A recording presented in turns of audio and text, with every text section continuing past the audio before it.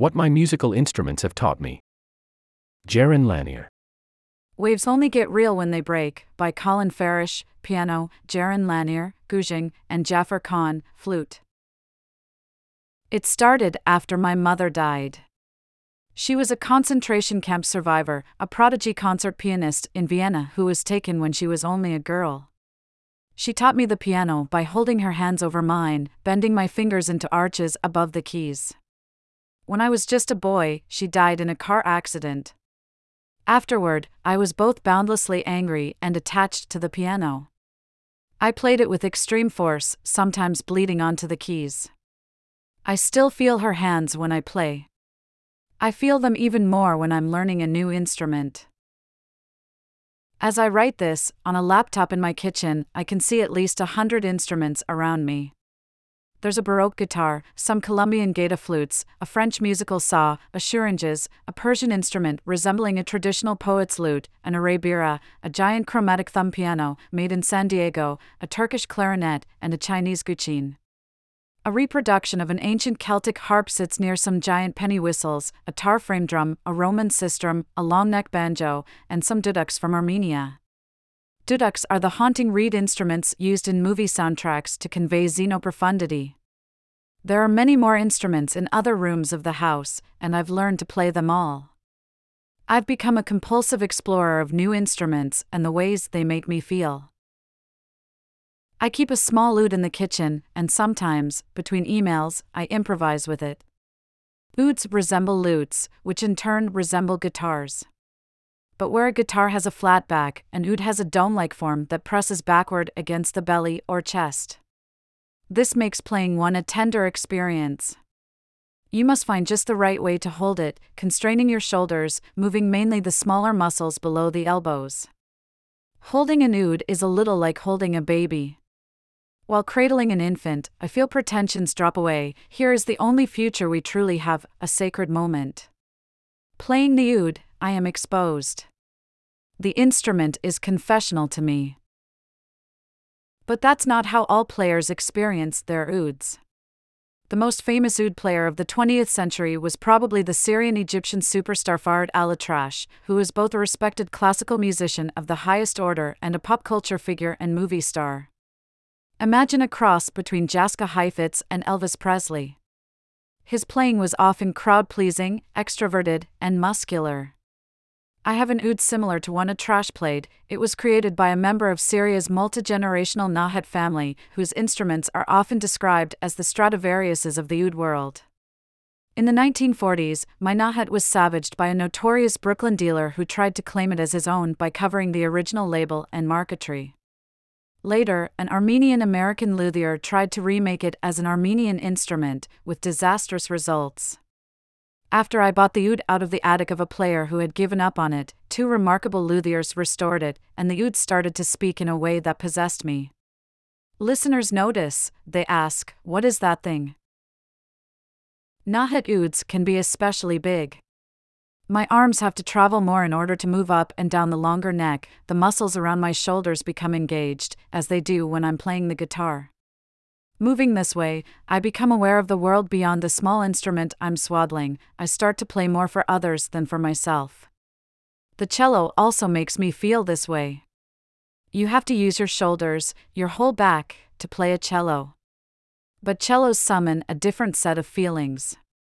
Playing one, you're still bound up in a slightly awkward way, bent around a vibrating entity, not a baby, not a lover, but maybe a large dog. The cane, from Laos and northeastern Thailand, is the instrument I play the most in public. It's a mouth organ, something like a giant harmonica, but with an earthy, ancient tone. Tall bamboo tubes jet both upward and downward from a teak vessel, angling into a spire which seems to emerge, unicorn-like, from the forehead of the performer. I first encountered one as a teenager, in the 1970s, during a time when I was exploring Chinese music clubs in San Francisco. These were frequented mainly by older people and often situated in the basements of faded apartment buildings. The cane isn't Chinese, but I noticed one resting against a wall in a club and asked if I could try it. As soon as I picked up the cane, I became a rhythmic musician, driving a hard beat with double and triple tonguing patterns. The old men applauded when I finished. "Take it," a woman holding an arrow said. Later, I learned that my instant style was completely unrelated to what goes on in Laos. It emerged, I think, from how the cane works with one's breathing. On a harmonica, as on many instruments, the note changes when you switch between inhaling and exhaling, but on a cane, one can breathe both in and out without changing pitch. Breathing is motion, and so the cane and its cousins from Asia, such as the Chinese sheng, are liberating to play. I've been lucky enough to play cane with many great musicians, with Jon Batiste and the Stay Human Band on The Late Show with Stephen Colbert, for instance, and with Ornette Coleman. When I played the cane with George Clinton and P-Funk, Clinton stood facing me, leaning in until we were just inches apart. He widened his eyes to make the channel between our beings as high bandwidth as possible, breathing ferociously to transmit the groove he was improvising. It was the most physically demanding performance of my life. If playing the cane turns me into an extroverted athlete, then the xiao, which is held vertically, like a clarinet or an oboe, invites me to explore internal dramas. This isn't just a mindset but a physical sensation. While playing xiao, I feel a rolling movement in the air just behind my upper front teeth, and a second area of resonance in my chest, and I seem to move these reservoirs of air around as I use the instrument. I'm not the only one to have this kind of sensation. Singers often say that they experience air in this way, and flute teachers I've known have talked about blue or yellow airflows. I've had long conversations with wind players about how we seem to be painting the flow of air inside our bodies. I have to suspend my skepticism when this sort of talk starts. I don't think we're really doing what we describe, but I do think we're describing something real. It's possible to shape tone by adjusting the mouth, tongue, lips, jaw, throat, and chest. When I find my tone, I even feel the presence of a structure in the air between my lips and the flute, a tumbling, ineffable caterpillar rolling rapidly on its long axis. The caterpillar collaborates with me, sometimes helping, sometimes pushing back, and by interacting with it, I can explore a world of tone. Did the xiao players of the past perceive invisible caterpillars like mine? Maybe they did. Xiaos have come in many shapes and sizes over the centuries, but, judging by the illustrations that have been preserved, they've all been recognizably xiao. On the other hand, there are many ways to play a flute. Perhaps xiao notes used to end in elegant calligraphic rises, maybe the breath was emphasized so that the sound of the flute seemed continuous with nature, or possibly ancient xiao tones were lustrous and technical, with perfect stability. Perhaps the sound that xiao players sought was deceptively transparent but filled with little features, or maybe they were show-offs, playing high, fast, and loud. These descriptions fit contemporary flute-playing styles, and it seems possible that historical styles resembled them or not. In recent years, a heightened spirit of experimentation in xiao building has developed. Most of the experiments have to do with the shape of the blowing edge, the place where one edge of a flute's tube has been thinned, forming a tiny ridge that's positioned against the bottom lip to receive the breath. At the blowing edge, the air alternately flows more to the inside or the outside of the flute. This oscillation radiates as sound. Flutists of all cultures are vulnerable to debilitating fascinations with the tiniest design choices in blowing edges and the nearby interiors of their flutes. In Taiwan, a small cult has arisen around the idea of combining an outside cut in the form of a letter U, which is typical of some schools of xiao design, with an inside form that's more like a V. Debates about the new cut run rampant in online forums. After reading some of them, I finally ordered a flute with the new cut. That I could do this so effortlessly made me feel momentarily better about how the internet has turned out so far. When I played my U/V xiao for the first time, I made the feudal blowing sound familiar to beginning flutists. Eventually, though, I managed a few weird, false notes. I was surprised, but also delighted. Some of my favorite moments in musical life come when I can't yet play an instrument. It's in the fleeting period of playing without skill that you can hear sounds beyond imagination. Eventually, I cajoled the caterpillar and found a tone I love, solid yet translucent.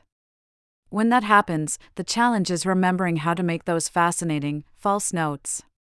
One mustn't lose one's childhood.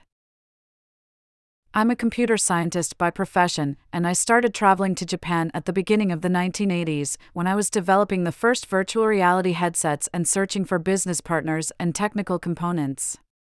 I was surprised to find few young people there interested in traditional Japanese music. Precious and playable antique instruments like the shakuhachi, a traditional bamboo flute, could be bought at flea markets for less than the price of breakfast, and they were being snapped up not by Japanese students but by young Westerners who worshipped the remaining teachers. Meanwhile, interest in European classical music, which was declining in the West, was growing in Japan.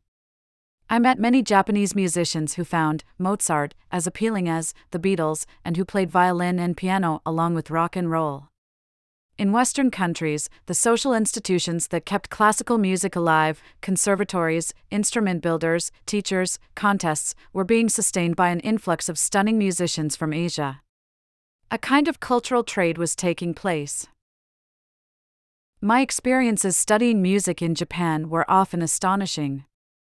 I chased down a teacher who claimed to be the holder of an ancient Buddhist shakuhachi tradition that had been suppressed by the mainstream musical world. His lessons were fused with a tea ceremony. I met another teacher who would only accept a student who could walk into the forest and choose a stalk of bamboo that, when it was cut down, would turn out to be in tune as a flute. He gave me only one chance to get it right, and I failed. In one of the main shakuhachi lodges in Tokyo, I came across a culture of male-dominated locker room talk, in which some styles of playing were approved as sufficiently macho while others were denigrated as gay. Much of what I encountered startled me. It didn't reflect what I'd read in books back in America about the shakuhachi. Music operates on a plane separate from literature, and a lot of information about it isn't written down. Most of the world's compositions were never notated, and what was written down is often minimal. Although scores do exist for very old Chinese music, some of the oldest are for the noble guqin, a kind of zither. They amount to mnemonic devices, lists of strokes and playing positions. The earliest European scores are similar, with lists of notes. What we now call early music is largely a modern stylistic invention. I tend to learn the rudiments of my instruments and then develop my own style. I'm an eternal amateur. But I console myself by noting that there are very few musical conservatories structured enough to preserve musical styles over long periods of time. We can study how Bach's music might have sounded, or how the shakuhachi was actually played, but we can never really know. What would it have sounded like to be at court in ancient Egypt, Persia, India, China, Greece, Mesopotamia? The truth has been lost to time. The exquisite skills involved in making instruments can seem to hover just beyond the edge of scientific understanding, and can easily be lost when war, plague, and famine break the chains linking masters and apprentices. And yet the traditions of a lost musical culture can sometimes be revived. Modern instrument makers can copy preserved examples of old instruments, or even work from illustrations. In the case of the xiao, much was lost through the centuries, and then again in the Cultural Revolution, tea xiaos are small and easy to hide. Some musicians are said to have buried them in secret locations, in hopes of escaping Mao Zedong's attempts to engineer culture from scratch. This complex history means that, today, there are contrasting contemporary approaches to playing the xiao. Some players see learning and performing with the instrument as a spiritual quest to reconnect with the past. Others play what sounds to me like a Hollywood composer's idea of Chinese music from the early 20th century, a musical genre that's aged surprisingly well. There's no verifiably authentic way to play such an ancient instrument. As a technologist, my work has often focused on the creation of interactive devices, such as head-mounted displays and haptic gloves. It's sobering for me to compare the instruments I've played with the devices that Silicon Valley has made. I've never had an experience with any digital device that comes at all close to those I've had with even mediocre acoustic musical instruments. What's the use of ushering in a new era dominated by digital technology if the objects that era creates are inferior to pre-digital ones? For decades, researchers have been attempting to model acoustic instruments with software. Simulated saxophones and violins can sound impressive, but only within an artificially constrained frame. Listen to one note at a time and the synthetic instruments sound good. Connect the notes together and the illusion fails. This may be because the experience of interacting creatively with such models is sterile, vacant, and ridiculous. One is usually clicking on little dots on a screen, or pushing buttons, or, in the very best case, adjusting variables with physical knobs and sliders. From a commercial point of view, this doesn't make simulated instruments useless. Embedded in the mix, splashed with reverb and other effects, they sound just fine. But physical instruments channel the unrepeatable process of interaction, a quality lost with modern production technology. Human senses have evolved to the point that we can occasionally react to the universe down to the quantum limit. Our retinas can register single photons, and our ability to sense something teased between fingertips is profound. But that is not what makes instruments different from digital music models. It isn't a contest about numbers. The deeper difference is that computer models are made of abstractions, letters, pixels, files, while acoustic instruments are made of material. The wood in an oud or a violin reflects an old forest, the bodies who played it, and many other things, but in an intrinsic, organic way, transcending abstractions. Physicality got a bad rap in the past. It used to be that the physical was contrasted with the spiritual. But now that we have information technologies, we can see that materiality is mystical. A digital object can be described, while an acoustic one always remains a step beyond us. Today, tech companies promise to create algorithms that can analyze old music to create new music. But music is ambiguous. Is it mostly a product to be produced and enjoyed, or is the creation of it the most important thing? If it's the former, then being able to automate the production of music is at least a coherent idea, whether or not it is a good one. But, if it's the latter, then pulling music creation away from people undermines the whole point. I often work with students who want to build algorithms that make music. I ask them, do you mean you want to design algorithms that are like instruments, and which people can use to make new music, or do you just want an AI to make music for you? For those students who want to have optimal music made for them, I have to ask, would you want robots to have sex for you so you don't have to? I mean, what is life for? Much of the music we enjoy today makes use of audio loops, by means of which a note can be repeated with absolute precision. Because of my work with computers, I had early access to looping tools, and I was able to play around with loops earlier than most musicians. At first, the techniques didn't speak to me. Music is about change, I thought, while loops are about artificially preventing change. When so-called minimalist composers, Philip Glass, Terry Riley, ask musicians to play the same phrases repeatedly, what emerges from this technique isn't repetition but an exquisite awareness of change. Using a traditional, physical instrument, each repetition reflects your breath, your pulse, the weather, the audience, the light, bringing subtlety into consciousness. My understanding of loops shifted when hip-hop appeared. Here was a genre that was often angry, often a protest. The use of loops could evoke the strictures a rapper raged against. Some musicians now make their loops a little blurry, as if to suggest impermanence. For many people, of course, loops have become so commonplace that it's hard to perceive them as a contrast to anything else. In my own musical life, I prize the edge of chaos, that which cannot be repeated. I usually don't record myself when I play alone. I don't want to trick myself into a false mentality that lives outside of time, as if we weren't time's prisoners. I want to send music out into the universe, not into a computer's memory. As crazy as it is to learn to play a multitude of instruments, my madness is the opposite of the loop. I'm often asked if I've learned all these instruments in order to make a sample library, or if I'd be willing to have someone come to the house to make such a library. Though I offer positivity from afar to musicians who like samples, I am traveling in a different direction. If you work with virtual reality, you end up wondering what reality is in the first place. Over the years, I've toyed with one possible definition of reality: it's the thing that can't be perfectly simulated, because it can't be measured to completion. Digital information can be perfectly measured, because that is its very definition. This makes it unreal. But reality is irrepressible. I sometimes dwell on these ideas when I play the piano. A piano is essentially a row of keys, plus some pedals. Once a key has been depressed, a mechanism sends a felt hammer flying toward a string, which is not in direct contact with the key. In theory, this means that a piano played without the damping pedal ought to be abstract, like an electronic keyboard. The only information the hammer seems to convey from a key to a string is a single number, velocity. That's also how much information a key press communicates in an electronic keyboard. And yet the experience of playing an acoustic piano, and of listening to one, is that more is being conveyed. When pianists trade off on the same instrument, they perform with individual touches and sounds.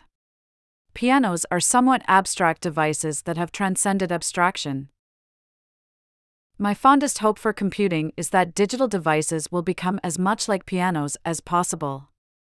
But the subtlest qualities of analog instruments are hard to study, in part because the controls necessary to make studies rigorous risk obscuring important elements of musical experience. There have been many studies comparing old and new violins, for instance, or flutes made of different metals, in which a player is hidden behind a screen and listeners are asked to identify which instrument is being played. The problem with this approach is that the difference between a good instrument and a great one could inhere in the player's experience, rather than in the external sound. If an instrument inspires a musician, then the music will be more meaningful, even if listeners can't distinguish the sound of one instrument from another. Music is an interior art before it becomes exterior. For me, the piano has an interior aspect. The piano is one of the few instruments that's bigger than you. Playing it, you are the baby, strike as much as you like, it remains the same. After my mother died, I became obsessed with fast arpeggios, and I zoomed between the extremes of the keyboard. I was also drawn toward the American-Mexican composer Conlon Nancaro, who wrote superhuman piano music for player pianos, using hand-punched player piano rolls. When I was a teenager, I often hitchhiked from New Mexico to visit him in Mexico City. I was determined to play as fast as the pianos automated by Conlon. His machines, in their unreality, were a flight from human frailty and trauma. I emulated them by challenging them in my own piano playing. In my fury, the piano became a chunk of reality to obliterate, though quixotically. You can caress a piano or attack it, be loud or soft, become proficient or not, make as much beauty as you can or flail in chaos, the instrument will most likely endure beyond you. Decades have passed since that time. Today, I love to have musicians over to my house, where we can combine different instruments to see what happens. The joy that transpires when things go well is multilayered. There is the pleasure of connection with other people, and there is also the happiness of finding a new little corner of aesthetic interiority together. Music can conjure a new flow, a new pattern, a new flavor, between and inside people. And playing sufficiently obscure instruments forces a different approach to music. How can you be competitive about raw skill, or get into some other macho trap, when the task at hand is so esoteric? Who is to judge the winner in a contest that must invent itself over and over? When music made collaboratively with other musicians goes right, I feel a budding, rising warmth and comfort. Is this my mother smiling on me? Or maybe it's me, smiling on her. Diamond Suit.